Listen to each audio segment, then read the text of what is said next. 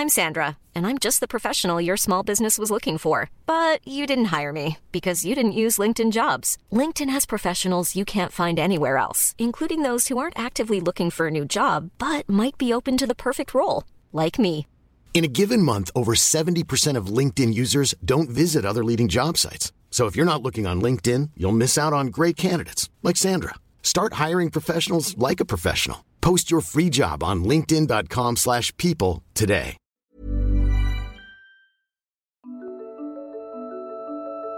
Hello and welcome to What I Wish I'd Known in association with Speakers for Schools, the youth social mobility charity, which provides inspirational speakers and work experience opportunities. I'm Alice Thompson. And I'm Rachel Sylvester. And in this podcast, we talk to extraordinary people who've lived astonishing lives, overcoming displacement, disease, financial ruin, abandonment and bereavement. And not only have they survived, but thrived. Loss and adversity are part of life, but an imperfect past isn't always an indicator of what's to come. Why is it that often the people with the hardest beginnings in life become the most successful adults? And is there something to learn from these people who perhaps have the strongest sense of what matters most? In this series, we'll be speaking to a collection of remarkable individuals about how they achieved success in the face of adversity and how you too can succeed against the odds. Welcome to What I Wish I'd Known. In this episode, we're talking to the actor Jimmy Akingbola. Rising to fame in his role of Antoine Malik in the soap opera Holby City, the British-Nigerian actor now lives and works in LA and stars on several acclaimed shows, from Bel-Air, a remake of the classic sitcom The Fresh Prince of Bel-Air, crime thriller The Tower, and comedy drama Ted Lasso. But his younger years are seemingly worlds away from the glitz and glamour of Sunset Boulevard. At just 2 years old, Jimmy was placed in a children's home in East London. His father had disowned him, believing he was another man's child. His mother, who suffered from schizophrenia, abandoned him in a social security office, not knowing what would happen to her son. Alice, what was your feeling when he shared his memories of this period of his life? I think what's extraordinary is how optimistic he is about his childhood and how so many times when we've talked to people about being in foster care or being adopted, it's gone wrong. And this one, he was adopted by a white family in the East End of London, and it went very right. And actually, his foster mother was amazing and really kind and supportive and loving to him, and as was the whole family. And then he also got to see his birth mother who came over, and it just seemed like he had the best of both worlds. And I thought it was just a fantastic chance to show that it can work. He says he feels that he has two families, his birth family and then his foster family, and they're equally important to him. And he feels that there's an advantage in having those two worlds and being able to move between the two worlds. And I think he feels it makes him a better actor because he has the ability to play different roles, empathise with different situations and move between multiple worlds, which you need when you're an actor. And he also cares very deeply about both families. And what's extraordinary is that his foster family really instinctively want to look after him and help him, and they're very protective of him, and particularly with the racism at school. In fact, they're both trying to help each other, and I think that's rather amazing to listen to someone who's so empathetic but is also being empathised with and helped. Me, in my area, it was, before it got very mixed, it was probably predominantly white, and I remember when Black people would come to the area, they get chased out of the area by the kids on the corners, or I would have to go out first and meet them to be like, they're with me, and they would be, it's all right because they're with Jimmy, and Jimmy's cool. He's one of us. Do you know what I mean? It's like, really? Oh gosh, even the language. I'm like, and so I saw a lot, got called a lot. Again, if it wasn't people saying about my family, it would be about I'd have fights over racial slurs. And he's not Pollyanna-ish about it. He does recognise that there are emotional difficulties and traumas in this childhood, but I think he wants other children who are in care or have been fostered to know that it can be okay. So he made a documentary about his roots called Handle with Care, and I think he wants other children in this situation to have a sense of positivity, that it doesn't have to be a disaster. Lenny James said, he's like, Jim, I just don't want to be seen as the adopted kid, all the time. I just want to be seen as a human being, as a man, as a creative. And so when I started doing this, I was like, yeah, I don't want that label either. but it's a hard line to straddle. There's a sense of it's bigger than me. It's not about ignoring the tough experiences and the stats, but it is about leaning into the love, the celebration. That perseverance can lead to a life that maybe society thinks you're not going to have. Jimmy joined us at News UK headquarters on the 10th floor, and we sat looking out across London and all the trains coming in and out of London Bridge. And he reflected on how far he's come since his beginnings in foster care. You know what? It does feel like a dream, a dream that has come true, but I'm still in the middle of it, if that makes sense. Well, you can't want to wake up. No, exactly. But also, I think where I am now, it's a great representation of, I have the saying, like, a dare to dream, and it's not just about the success of my career. It's like the dare to dream, to find a family like my foster family that showed me unconditional love and raised me, and are a big reason for me being the man I am today, as well as my biological family. Each one of my biological family members having their own personal journeys and things that they had to overcome, but they were still there for me in the best way they could. And I think without them, there would have been there's a different version of myself that would have been in the world, if that makes sense. Mm-hmm.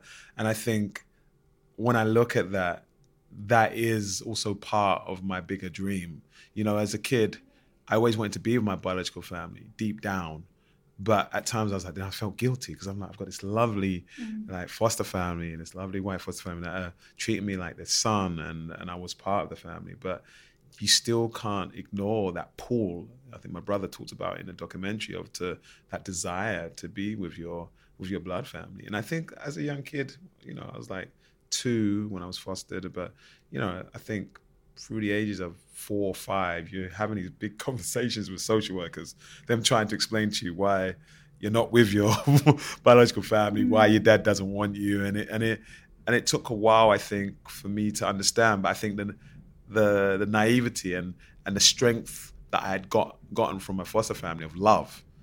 Honestly, I truly believe as a young kid, I was like, well, this family loved me.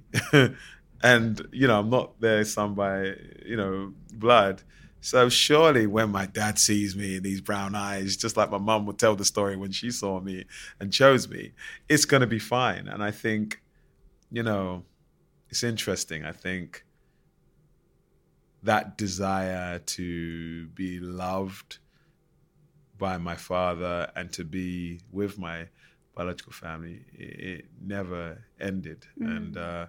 But what was great, that my siblings, they filled that hole for me, My brother Shola, he's the eldest. Then it's Maruke, she's the second eldest. And then my brother Shegan, my late brother Shegan, who passed away Christmas Day 2019, And so like we really, I think, changed the dynamic of, like the family cycle, It's like, my mom and dad are human beings. They tried their best, but I think we realize as siblings, we can change the dynamic in terms of where our family is going and how we want to be as the next generation.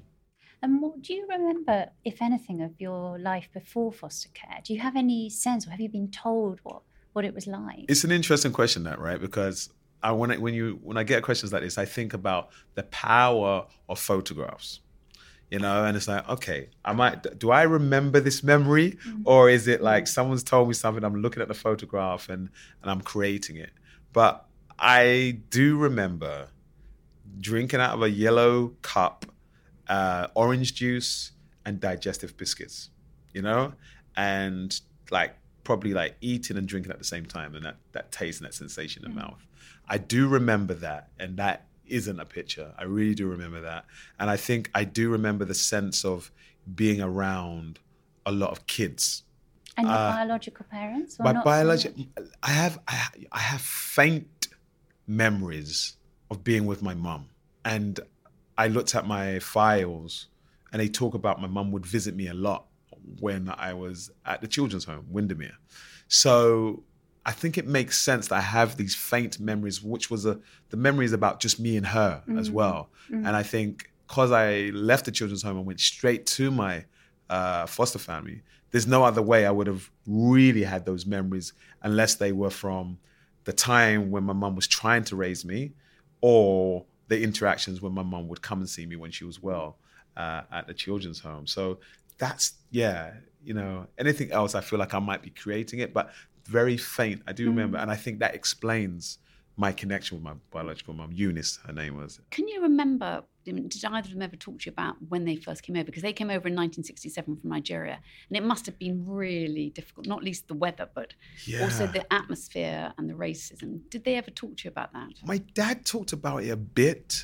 I think they talked about coming over and them having a bit of a community, like a few Nigerian families that they could help each other. But I remember him talking about like the struggle to sort of like find work, his aspirations also to study, and the balance to how do you find time to study.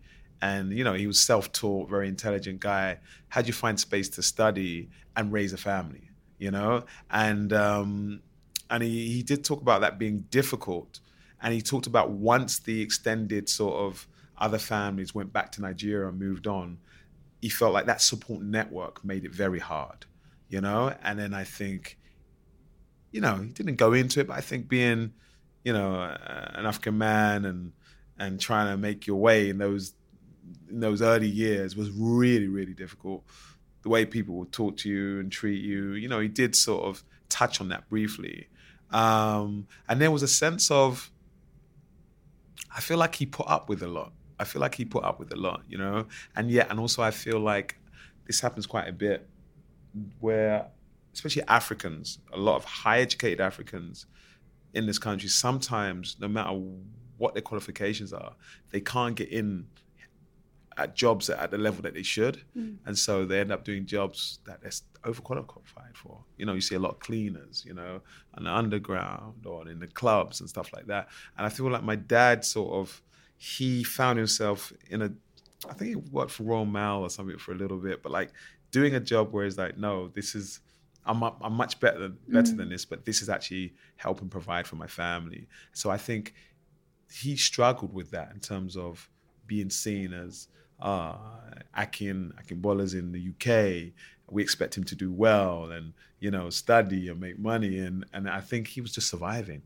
And then when my mum and dad divorced, then my dad was left with 3 kids. It was me and my mum, we were on our own. And then I think my dad struggled. I think he was a security guard at times. So that meant he went around doing those hours. So that meant that the kids were looking after themselves, or my older brothers and sister looking after my younger brother, Shegan. And I think, we're just talking about being a single parent and him trying his best. I think my sister said he tried his best, but it probably wasn't good enough. And I think that's where I find my forgiveness with my father, that he tried his best. He was brokenhearted as well. He loved my mum. The times that we were talking, he did talk about first meeting her. And I think the big dream, we started off this conversation about the dream. The big dream for my mum and dad was to come to the UK to build. They had a property in, I think, Chelsea, and then they had one in East London. They sold the one in Chelsea for some reason, and then got 2 in East London, and they lost them both during the breakup. And I think that sense of loss for my dad really had an impact. So not only did you lose like your homes, what were a part of the legacy for your children, but also you've lost the love of your life, and I think he never recovered from that. My dad was okay, but there was like a repeating story going on in his head, that sometimes I felt like, in terms of mental health, it was challenging for him, and he was on his own for the rest of his life. While my mum, I think, back to your question, she really got affected. I think people talk about schizophrenia, how does it come about? And I think there is an association with people moving to different environments, countries. After birth, my mom had 4 kids. She lost one of, she'd have had 5. So you think about that. There's a pressure of how do you be in this new world? Do you know what I mean? And then you think about maybe the difficulties and the abuse and that pressure and what that must do, you know, in terms of your mental health. So. And how did that schizophrenia manifest itself? How did that come across to you or your family or your father? Oh gosh, my siblings talk a lot about, there was a lot of arguments. It's weird, my mom and dad were both very stubborn Africans, right? Very those that are listening that know like African parents, and especially Nigerians, they are very passionate, do you know what I mean? And she was strong. So my dad was a little bit like in Africa, the man is the man of the house, listen to me. And my mom wasn't that kind of woman, you know, which I'm happy about. So I think there were a lot of fireworks at times when it started not going well. When I look at the pictures, it's heartbreaking. They were so in love, you know, and I don't know when that moment started changing, but when I hear from my siblings, I think it was the arguments was the beginning. And I think in those times, my mom was just seen as being difficult. You know what I mean? It was hard to go, it wasn't mental health. Yeah. And again, when my dad would talk about those times, I would hear that he's really not acknowledging the illness, you know?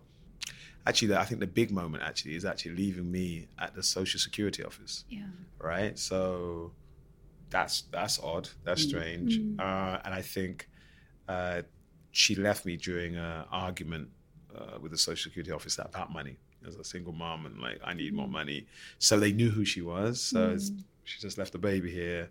Right. And it's like, well, let's look into that. And then I think it was properly diagnosed there, you know. And your father thought she was having an affair, didn't he? And he thought you may not be. He did.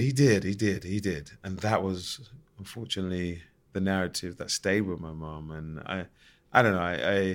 There was a moment that I think there was moments where there might have been a guy around, you know what I mean? But like the big thing for me is that when I asked my mom, am I my dad's son? She's like, yes. And then I still needed to be sure. And I think when my dad questioned it, he wouldn't do a blood test with me, but I did it via siblings. And that was 99.6% full brothers, me and my oldest brother. So that was all I needed, you know? But again, my dad was stubborn. He didn't accept it, you know, after us being in each other's lives for like 10, 15 years. It was, again, and I think that's the stubborn, it's like a cultural thing, I think, of a certain generation. My dad was the kind of guy, if I said it's white and he says it's blue, it has to be blue. And if you go, no, I don't agree with you, it's like, you cannot speak to your elders like this. Hey, if I said this is blue, it's blue. But also he'd lost so much because of what he'd said. Yeah. And I think that's where everyone's like, Jimmy, why are you not so angry? Why do you forgive? And I think I decided to choose love. And I think because my beginning came from love. My mum, even though she left, there's a sense, my mum left me, but she was struggling. And I think with the illness, there's that fine line of it really overtaking someone, and there's still moments of clarity. She may have been trying to protect you almost. I truly believe that. Yeah. And I tell you what really helps me believe this is that in my files, there was a moment where they talk about my mum was preparing the bedroom at a flat for me, and she came to the children's home. I'm struggling. I can't do this. So he's in the best place right now, you know? And there were moments when I was with my foster family, I went to hospital, I split open my head, and that care that a mother has for her child, it never went. And I think that really helped me as well. She never forgot me. Even if there were times I was like, okay, you're a little bit on the edge today, so I can feel the illness might be a little bit, and then there'll be times where it's just my mom. You know what I mean? And that fine line I was like, oh, my mom she's very strict, you know, but then she loves music, food, and she's got a beautiful laugh, and she really got on my foster family. But if something was happening that she didn't agree with, she would let me know, you know? And that was quite interesting as a kid, of like a different parenting from my foster mom to my biological mom, you know? And how were you chosen by your foster family from the care home? They were called the Crows, weren't they? Yeah. I think basically my mom, Gloria, my mom already had 2 boys. They had a third, which was my sister, Denise. And I think even then, that's a family my dad's going, well, look, I love you. These are your boys. These are my boys. Like, that simple. When you hear my mum speak on the documentary, I think my dad was different from her, but very like similar in terms of, well, there's nothing to talk about.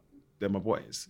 And so I think my mum and dad talked about, they were always aware that there are other children out there that don't, have homes. And this is your foster mum? This is my foster mum, yeah. And so they went to the children's home just to foster, and my mum actually, I was in Ireland at Carrickfergus, and I didn't know this. She goes, yeah, I did have another boy for a moment. This was a nurse that was studying, and I had this, I think I fostered him for a few months, and then we gave him back. And she said at that point she didn't know if she wanted to do it full time and whatnot. And I think going to the foster home, being open to who they're going to see, they literally did fall in love with me. And I think there's also a thing of like, if my biological mum would have got better, there's a version I would only been with the Crows for like, I don't know, like a year or two. But my mum never got better, and they were never going to give me back. So I think it wasn't even like we're going for a black child. Do you know what I mean? I always like to point that out, just because I think optics, you see pictures and, the clickbait era that we're in. It was just like, they could have picked a young white kid, a girl, but it doesn't matter, What do you think the chemistry was then? The chemistry, I think it was, I think my mum and dad, they were like white working class family that in East London, Plaistow, Forest Gate, Stratford, Canning Town. I think they were used to the diversity of East London. And I just think they were a bit ahead of the curve. It wasn't an issue for them to have a young kid that didn't look like them. Whereas I grew up in East London around those times. Some of my other friends' families or other families, it would have been a big deal. We could have a conversation, but you want me to bring this kid into my home? And it would have been really challenging. But the universal theme throughout my family was like, this is my son. This is my brother. It wasn't even like foster son, no foster brother. It wasn't naive. It was just like, I don't see it as any other thing. I see it like this. Great. It was really great. And it helped me as a young kid be like, this is my family, And did you have a sense at all of being different just because of the colour of your skin? I was really interested that your idols were Sidney Poitier, Denzel Washington, Eddie Murphy. I was wondering whether you had a sense of wanting to kind of explore your black identity. Yes, no, definitely. Like, as soon as I came outside the house, it really became apparent that, just from, I think, questions, or if I left East London and went to, I don't know, we would go to Hastings, Broadstairs, all these like lovely, beautiful British historical places, but they would be staring at me because they wouldn't see that many black people in those days. And it would be even odder because I'm with a white family, And so that would be hard. But I think when I look back, what they were great at was, it's that weird thing, right? It's like when people say they don't see color.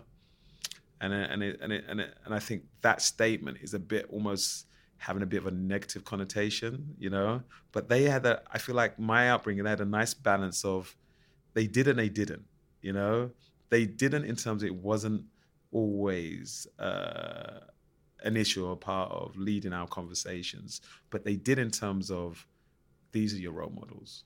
Like, or even not telling me they're my role models, but these are people you should be aware of. Even like Chris Akabusi, my mom loves him, but like, I'm big into sport, but like the positive, he's from the same place as you. Or meet this social worker or this home help that I know. Her name's Ola, and she's from she was very good at that, my mom and my dad. And so I think that helped me realize that there was space for me to really connect and lean into my identity. And they helped, like talking about Sidney Poitier. I remember like stuff like Free Music, Eddie Grant, and Bob Marley, Luther Vandross, like stuff like that. One of my brothers would listen to NWA, to Ice-T, Ice Cube. And everyone's like, I was like, yeah. And, my eldest would do body popping. And it's like, they're all like cultural things and also things attached to my identity. And they were doing that anyway, just like the world is loving Afrobeat right now and it's coming from Africa. And so I felt I was very lucky with that. You're listening to What I Wish I'd Known in association with Speakers for Schools with Rachel Sylvester And me, Alice Thompson. There'll be more from us just after this. Mom deserves the best, and there's no better place to shop for Mother's Day than Whole Foods Market. They're your destination for unbeatable savings, from premium gifts to show-stopping flowers and irresistible desserts. Start by saving 33% with Prime on all body care and candles. Then get a 15-stem bunch of tulips for just $9.99 each with Prime. Round out Mom's menu with festive rosé, irresistible berry chantilly cake, and more special treats. Come celebrate Mother's Day at Whole Foods Market. There's never been a faster or easier way to start your weight loss journey than with PlushCare. PlushCare accepts most insurance plans and gives you online access to board-certified physicians who can prescribe FDA-approved weight loss medications like Wegovy and Zepbound for those who qualify. Take charge of your health and speak with a board-certified physician about a weight loss plan that's right for you. Get started today at plushcare.com/weight loss. That's plushcare.com/weight loss. plushcare.com/weight loss.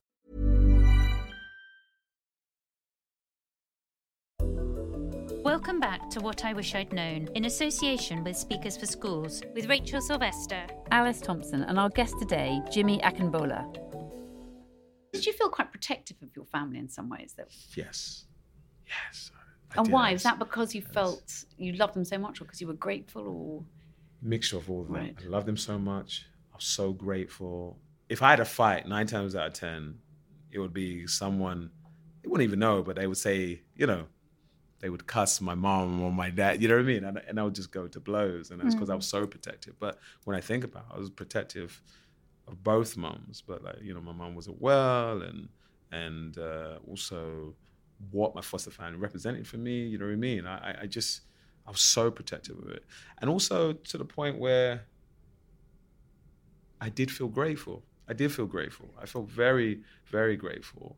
And at times, so when I would yearn to be with my biological family, it used to sort of mess me up a bit. I was like, oh, can I have these feelings? You know what I mean? And I think I can't remember what age I got to, but I got to the place where I was like, actually, I don't want to change anything because that means I would lose this foster family. I think I got to the point where I was in touch with all my family members, my biological family members, maybe even started talking to my dad. And I was just like, you know what? There's a lot that's gone on, but right now I have the blessing of 2 families. And if they all know each other, they've all met. That's such an optimistic view, though, isn't it? It's amazing. Yeah. Do you think you were naturally just optimistic as a child? You know what? I think I get that from my foster mom, Gloria. You see how she comes across in the documentary. I think I got the majority of it from her, and then I think the rest just sort of came out of me as I grew up. So how often did you see your biological parents when you were growing up? So my mum, I would see her maybe sometimes when she was in a good place, once every 2-3 weeks. Okay. Saturdays would be the day. My mom's coming. Saturdays she could bring fruit, a toy, give you some money. And there was the street that if I came out of my house, I could see right down to the bottom of the street.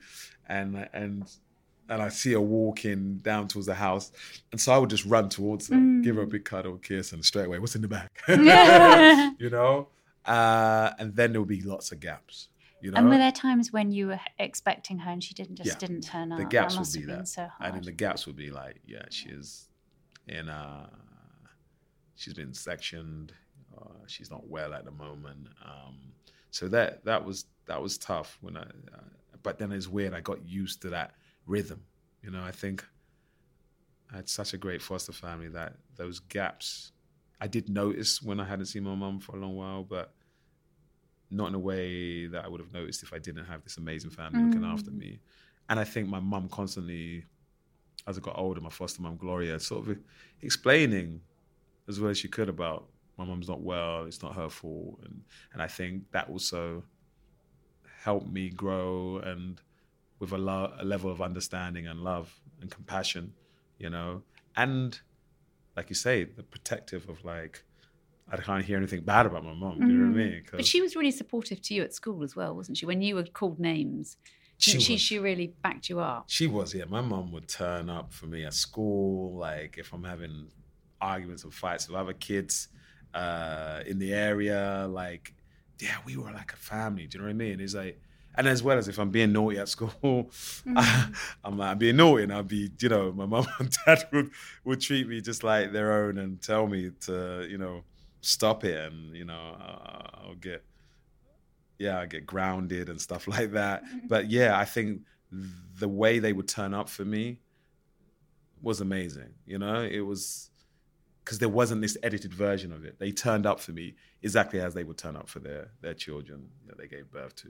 In a way, you very much merge both cultures, don't you? And when you talk about cooking, yes, both cultures, or theatre, or films, or music, and that's astonishing to be able to take the best of everything, really. Yeah, I do love that.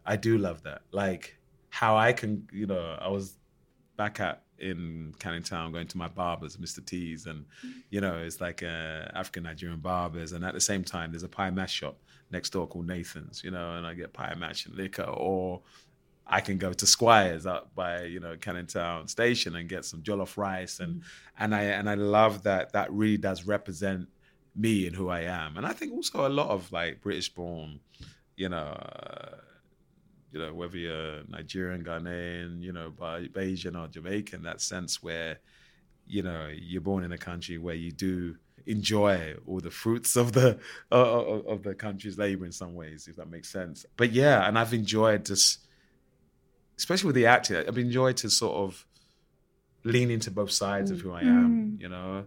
And in a way, do you think that makes you a better actor? Because you kind of can bridge these different worlds and different roles. Definitely. Yeah. And I think that came from, I mean, look, the young boy, the young kid, that inner child, again, this was in the documentary. Of course, I desired to be loved, right? And watching people's expressions in their faces and how they react to you. I've always done that as a kid.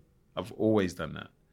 How they respond to me, even how they respond to like the TV shows. We would watch like Only Fools and Horses together, Fresh Prince together. I used to watch all like the great Eddie Murphy films with my older brothers. Some other films I shouldn't have been watching as a young kid with my older brothers. We wouldn't tell my mum and dad. I do see that connection of like observing people, but then also I feel like being the outsider or the odd one out or the only black child in certain areas. I think I learned to sort of be a shapeshifter, you know? Yeah. And then even going to secondary school, the cool kids, not so cool kids. You know what I mean? Like the sporty people, the creatives, and then very like, Were you the cool sporty one? I was all of them. And I loved it because people go, why are you talking? Why are you doing that? I was like, why? I don't tell me what to do. I love just being able to go anywhere. And my drama teacher, Mr. Tyers, he would put me in all sorts of like groups to help them with drama. And it was almost like he saw that I could be an actor before me. And I wasn't aware. I was just like, all right, I work with this group. I don't care. I just loved it. But I didn't see what he was doing or what it could be. It was just a natural thing. So I do think that helped me as an actor. You know, I mean, look, even if we get into navigating like my own industry, where I can look at all my contemporaries, like a generation of your Robbie G's, your David Harewoods, and Will Johnsons, even, you know, Lenny Henry, like how the industry was for them.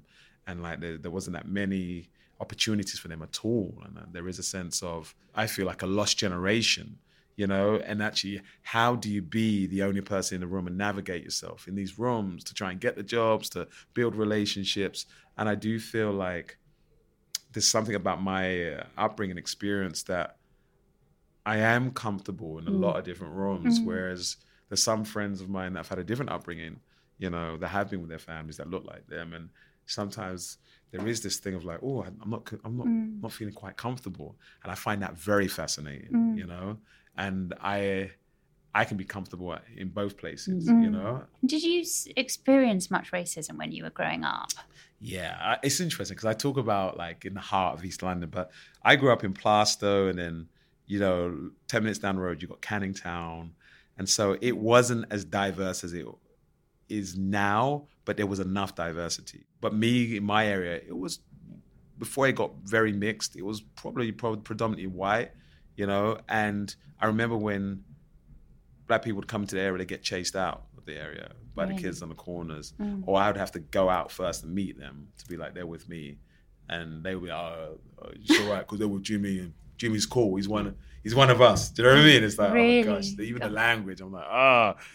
And so, yeah, I saw a lot, got called a lot. Again, if it wasn't people saying about my family, it would be about, I'd have fights over like, racial slurs. But also, I gotta be honest, even within the Black community, it wasn't cool. Right now, everyone's like proud to be African. Like, it wasn't cool to be African. Like, there was a lot of internal racism, prejudice, I suppose, if like, the cool thing was to be Jamaican, Okay, like the language, like I know a lot of Africans and some that are older than me and around my age that they were like, they had a lot of issues where people called them African booty scratchers, like a lot of negative sort of energy and words by other Black people, you know what I mean? And so I think that's also another discussion of growing up in an area and having a level of sort of prejudice and racism on both sides, And did they ever call you out for being with a white family? I had a few of those. Yeah, I talked about. Yeah, I had a few of those. You get there was names like Bounty and stuff like that. Really terrible. Really. Yeah. And then the N word on the other side. Do you know what I mean? And then it was that thing of, there's jokes about like, how Black are you? Do you know what I mean? Right. If you don't hit a quota, you get your Black card revoked. And so I can make a joke about it, but there were times where that could be a pressure, from Black people and white people. You know what I mean? Why can't you sing? It's just like, oh my gosh, But yeah, I did. I got a lot when I was young. Obviously, I spoke to my mom, and then was times where it was like I would share it with her, but I wouldn't always have the answers. How do you have that conversation with your foster mom? But I think what happened is that when I'd have those moments, I was able to go, not everybody's the same. Because I'm looking at this family going, look how they're treating me, But it was still very hard. Still very hard. Like, I remember the Stephen Lawrence stuff, It's not far from where I grew up. I think it was at Eltham and stuff like that, through the Blackwall Tunnel. And I know like the look of those boys, and that there was like replicas of those types of people, in my area. Just like when people see a group of young Black kids, they're probably innocent, but because they got hoodies, it's like, But like, I knew those guys, that attacked Stephen, I could say, look, these guys are like that, these guys are like that, because I've seen it with my own eyes. And so that really hit me, really hit me.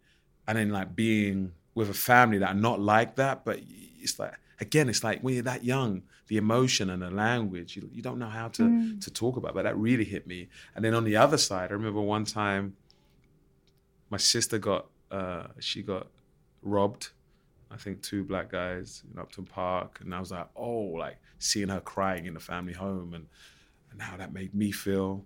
And then I think also seeing like something bad on the news and it's a Black guy, or that would really sort of jar me, and I'd feel away in my home, even though I don't even know the person, it's got nothing to do with me. But so I was very aware. I was aware of that dynamic, and I read quite a lot. I was very aware about the riots and Brixton and sort of New Cross fight. Like I was very aware of the dynamics, And yet I could feel that there was an element of change. And what's interesting is you managed to turn that dual identity into a strength rather than a kind of vulnerability. Yeah. It could have been the opposite. Yeah, you're right. I think...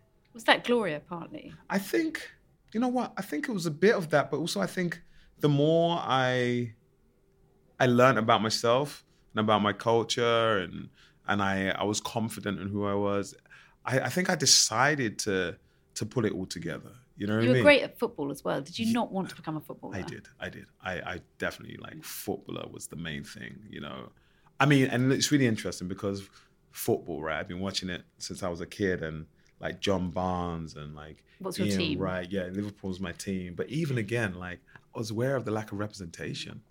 The reason I know that the Fashion News were in fostered and Bernardo's was because I was a big football fan of Justin and John Fashanu. And then I heard that they were collecting the football stickers. Oh, they're Nigerian. I was so aware, I could name the few, black players. And so it's really interesting because I feel my desire to be a footballer does align with my desire to be an actor. It's changing now where there's tons of people that look like me, but I was very aware that the football pitch for me was the stage or the film set. Scoring a goal was me nailing a role, standing ovation. Seriously. Interesting. And then, and how hard it was. I was very aware that there's only Lenny on TV, and and that was it. You know what I mean? So I was very aware, I'm going into an industry that's tough, but maybe it's a bit of naivety and a sense of, look at my life so far. I can tell it could have been a different way. So when did you get your first audience? When I was 16. Right. 16, Epping Forest College. I went to Epping Forest College just to kill time because I still wanted to be a footballer. I think Carol Graham was the principal. She tried to put me in a BTEC National first diploma. I was like, even though I didn't want to be an actor, I was like, I'm better than that. I'm not doing 3 years here. I need 2 years. She's like, okay, redo English. And then after 2 weeks, the assignment was to do a monologue, fact or fiction, in front of the new first years and the second years that are about to graduate at the end of the year. And I remember writing it as a Richard Pryor, Eddie Murphy stand-up monologue. And it was basically about the first time I met my brother that was a year older than me, Shegan, who passed away. And my brother Shola gave us £5 each, and we went out to the West End and we played Street Fighter, the computer game, all night at Trocadero, when Trocadero was there, showing my age here. And we got arrested because we were out all night, so crazy things happening, And then we went past this bakery and we pocketed orange juice, some cross buns and started eating them. And then there was a Volvo car coming and I was like, well, let me just let this car go by. And then it sped up and then they got out, they arrested us all because over the last 3-4 months, that place had been hit and they thought that we were the people who keep stealing. So I did a whole story about that. I was before I got into my police cell, I had these hip hop baggy jeans. I had all the buns down. So I was like, I can eat it when I get into my cell. They patted me down, undone the bottom of my jeans, and it all fell out. And I just told it like a comedy story. And then it's so interesting. I even acted, I wasn't talking to my dad then, my biological dad. I acted the role as my dad. Because I was very aware of because I grew up watching people like Gina Yashere and Richard Blackwood and, Robbie G, all that real McCoy and Mira Sayel, that sense of performance, I suppose through a black lens. I was like, it can't be my white dad coming to me. The funny is my Nigerian dad culture because you're going to get seriously in trouble. You know what I mean? That your Nigerian dad's going to have to come to you to the police station. And I just remember had music on it. I was dressed a certain way and I got a standing ovation. And in that moment, it was like an arrow hit my heart. I was like, oh, I don't want to be a footballer anymore. I'm 16, I'm going to leave here, go to drama school, not university, because, I can be academic, but I'm more I want to get up and do it. Do you know what I mean? I'm more practical. And I've never looked back. Seriously, that was the moment. I was 16. And what hurts me, I don't have the speech, but, I do remember that was probably one of the first things and only things that I've written. And I think it was because it was baked in so much truth. Yeah. And then I just padded it out with comedy, And it was the first time me and my brother, I always wanted a twin. I remember me and my brother were a year apart, so we were like twins. And I think it was nice just to share that story. I suppose in some ways that's a live performing version of my documentary in some ways. As I'm talking to you now, this is just occurring to me. And there was something, I think, cathartic about that for me. And you were one of only 4 black students at drama school, weren't you, in your year? Did you feel when you came out that you got typecast? Do you still, has the industry changed enough, do you think? It is changing. I still think it's changing a bit too slowly, but it is changing. Yeah, I don't think I got typecast. I was just very aware of the lack of opportunity and roles, you know. There's always been one in, one out, you know. So like I came out of drama school. I was like, well, what's the one in and one out right now? I'm like, oh, it's David Oyero Chiwetel. All right, they're a bit older than me, but it's like, okay. And above them, it was Adrian Lester and Hustle. You know what I mean? So anything that gets made and I love, these are my friends, but I was like, and then there was a period when David Harewood in The Vice, you know what I mean? And I was like, okay. But like, just, there was no consistency with it. And then I started thinking about women. I was like, I don't see anyone. And then I remember seeing the Mike Leigh film, you know, with Marianne Jean-Baptiste. And then I'm like, wait, you know, she had to leave the UK because she got nominated for an Oscar, you know, won, I think, the award in France and whatnot, and then was asked to do Doctors, and it was just like, wow, this is crazy, you know? And I think I was aware, but I was like, well, maybe it might be different from me because I've come into this world and my upbringing is a certain way, and I was very aware as a young age that because when I met other people and they would tell me their stories, I'm like, mine's not like that. So I think there was a version of me going, well, if my life's already gone this way, maybe it was a bit naive, maybe there's a version of me that can carve out a career in the industry where it's really tough. And change the dialogue. Yeah, and change the dialogue, yeah. Did you always get sort of Othello rather than Hamlet? Did you have that sense that there were roles that you were destined to play because you were meant to play them? That's really interesting. In terms of Shakespeare, I identified it with Aaron from Titus Andronicus. I was at Aura, Academy Live Recorded Arts, and my teacher, Leon Eagles, he was like, dear boy, you don't have to do this just because he's black, you know. And I was like, I didn't know he was black.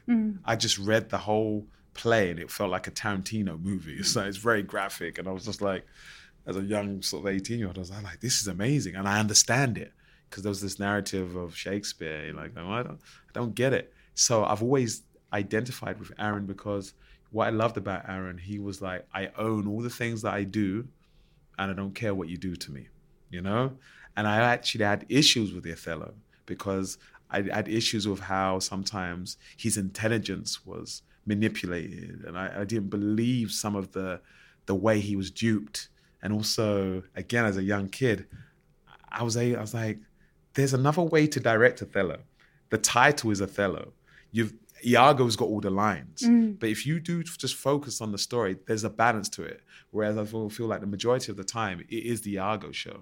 And so even that, as a young kid, I was like, I'm not bothered about Othello, you know? But when it came, I was like, all right, I'm going to do it, but I'm going to really try and do a version where there's a bit more of a balance. And I think we got to do that. But again, I think that's my awareness of like the optic lens of like representation and what's going on. What about Geoffrey, the role you play in Bel Air, which is a remake of the classic Fresh Prince of Bel Air? And you said that playing that role was a dream come true. Why was that this sense of going full circle for you? Yeah, well, first of all, I grew up, like many of us did, watching the Fresh Prince of Bel Air. I think it was 6 p.m. every Thursdays or Tuesdays.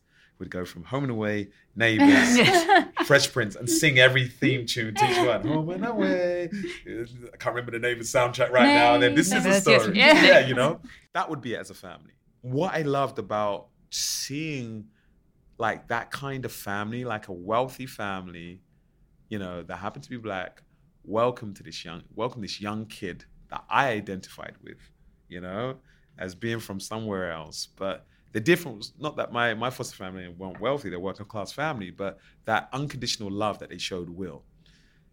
I didn't know up until I started doing my documentary, then I booked Bel Air, that Benny Medina wrote that story because it's based on his life. Benny Medina was adopted by a white family in the US, said to Quincy Jones, this is my story. Quincy Jones, let's make it.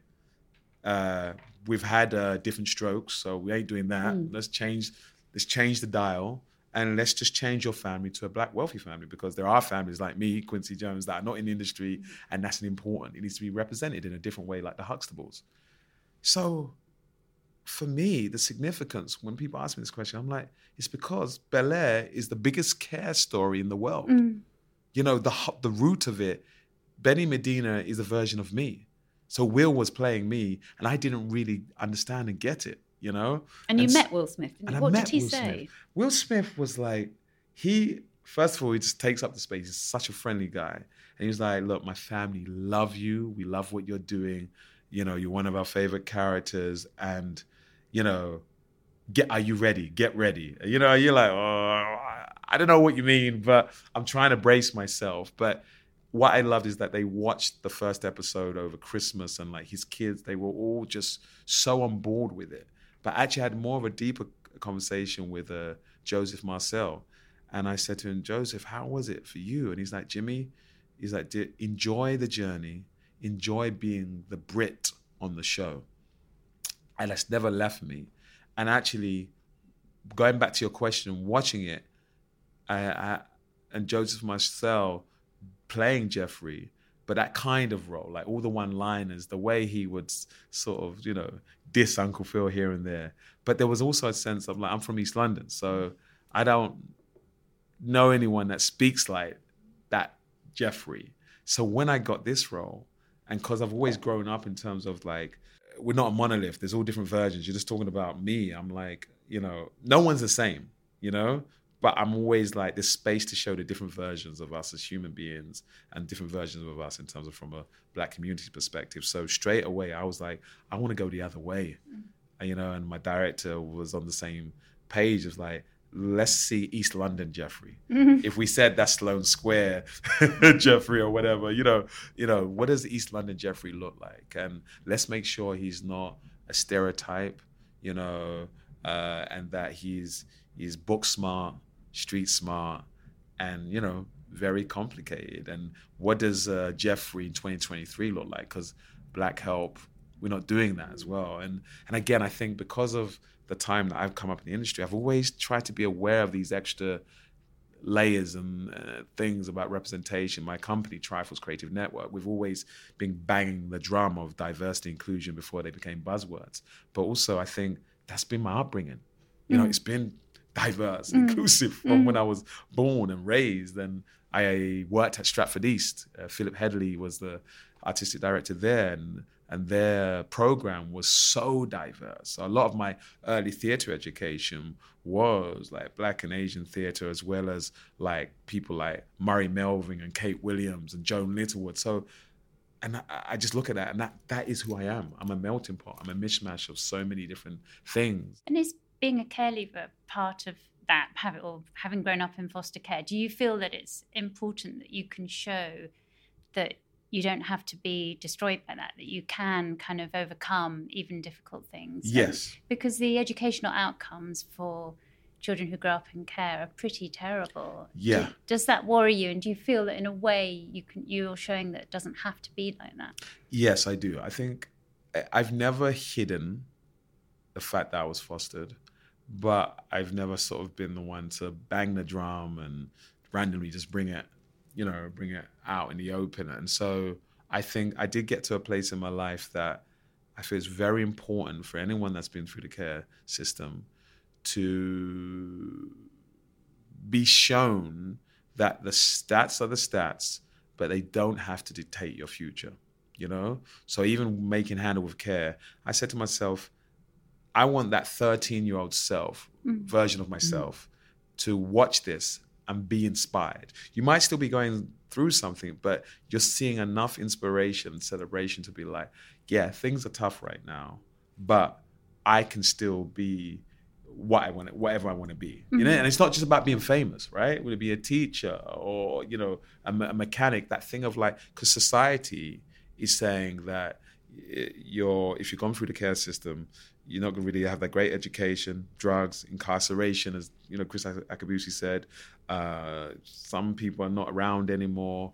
Yes, there is the abuse, and it's not about denying that, but it's about, I think, sharing whatever the percentage is, the other side of the story, that there are carers that do take, care of these children and change their lives. There is love. There is, I suppose, love really can change a young child's life. And I just felt like it's rare that I saw that. I'm so used to the terrible, like Victoria Kalimbe. I remember seeing that story in the news, and it's terrible. Does that feel like a huge responsibility now? It does, Alice. And you know what? Lenny James said, he's like, Jim, I just don't want to be seen as the adopted kid, all the time. I just want to be seen as a human being, as a man, as a creative. And so when I started doing this, I was like, yeah, I don't want that label either. But it's a hard line to straddle, And so it is pressure, but there's a sense of it's bigger than me. It's bigger than me. And I think the response off of the documentary of people, when I made the documentary through a positive lens, I wanted to celebrate people that foster and adopt kids. I wanted to celebrate even the parents that had to give up their kids. I wanted to celebrate the siblings from the foster families, the siblings of the biological families, and the youth workers, the teachers. And I'm not lying. It's hard to do that in an hour. I would have liked like a Netflix special, do 6 different stories and work with people and talk to people like Fatima Whitbread and stuff, and like who we spoke about earlier, and Lorraine Pascal. But I'm not lying. All the responses I got in my DMs via Twitter and Instagram, they were through all those different people. I had some people saying, oh, I've not spoken to my half-brother that we fostered for over like 10 years. I'm going to go and reach out to him. Or I had, parents going, Jimmy, we just fostered and adopted, Or actually, Jimmy, as a parent that had to give up my child, I really appreciate your story. Now I'm talking to my son and we've reconnected. Like, it was so emotional to the point where I couldn't read everything, but I was so pleased that it was having this impact on people. And that's just one piece of work that was made in a different way through a different lens. So part of me goes, well, what if we have a bit more work like that is made from that place of how do you, it's not about ignoring the tough experiences and the stats, but it is about leaning into the love, the celebration, that perseverance can lead to a life that maybe society thinks you're not going to have. And so that is important. Yeah, you've still got your teddy bear, Oswald, that you took with you to foster care. What does that mean to you? And is it strange you've still got it in your Hollywood home? Yeah, like, I think it was because it's the earliest toy. It was like one of my first things that I had as a kid. And again, I love my foster mom, Gloria, for that, because she, as a young kid, she's like, you came to us with this teddy bear, And the fact that it's still Why was he called Oswald? Oswald, I think I named it Oswald. I don't know why. I don't know. I think I named it Oswald. It's quite interesting. I don't know. And, I've got a lot of things sort of in the attic and whatnot, but I didn't even realize I had packed it. I didn't even realize I had packed it. But it does make sense. It's not like it's on my bed or whatnot, but obviously doing the documentary, I was like, oh, I've got this thing. And this thing is that I came with the teddy bear and the blue book, and the blue book told me how my life began and showed me the pictures. And the teddy bear, that was the two things that I arrived with. And those two things were with me in LA. Looking back to your childhood self when you were 3, what do you wish you'd known then that you now know? Oh, that's a really good question. I wish I'd known that I did at one point arrive in my biological family's home, and it was a moment that I was a part of the family. In the documentary, my brother Shola talks about, he remembers holding me as a baby, and then the next day or two, he's like, where's my brother gone? I didn't know I was ever with my family, And so I think that would have helped me in terms of like, I'm still missing them, but I did have that moment. And the beginning, maybe that would have affected me in terms of I didn't feel like I was immediately abandoned. And I think I would have liked to have known that I am enough. You know what I mean? That I am enough, like that sense of I'm in a home, I was in a children's home, I'm in this situation, but it's not my fault.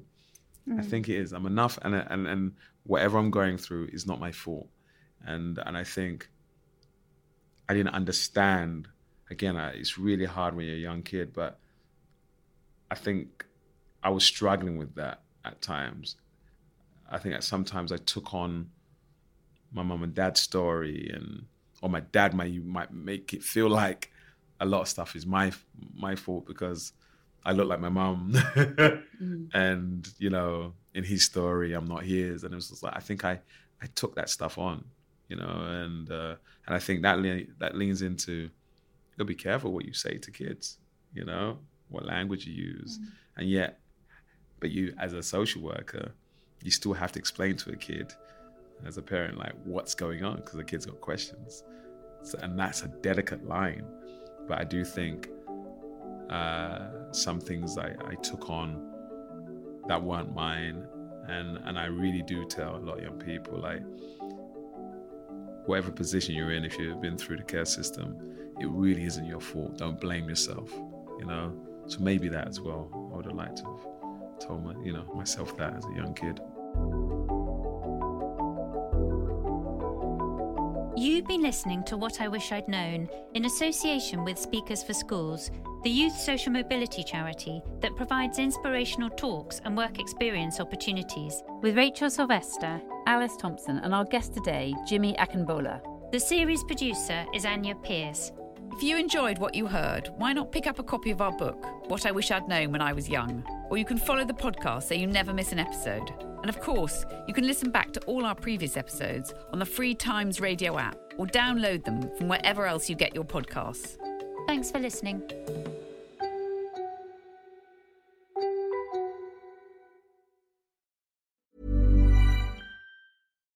Why don't more infant formula companies use organic, grass-fed whole milk instead of skim? Why don't more infant formula companies use the latest breast milk science? Why don't more infant formula companies run their own clinical trials? Why don't more infant formula companies use more of the proteins found in breast milk? Why don't more infant formula companies have their own factories instead of outsourcing their manufacturing? We wondered the same thing. So we made ByHeart, a better formula for formula. Learn more at byheart.com.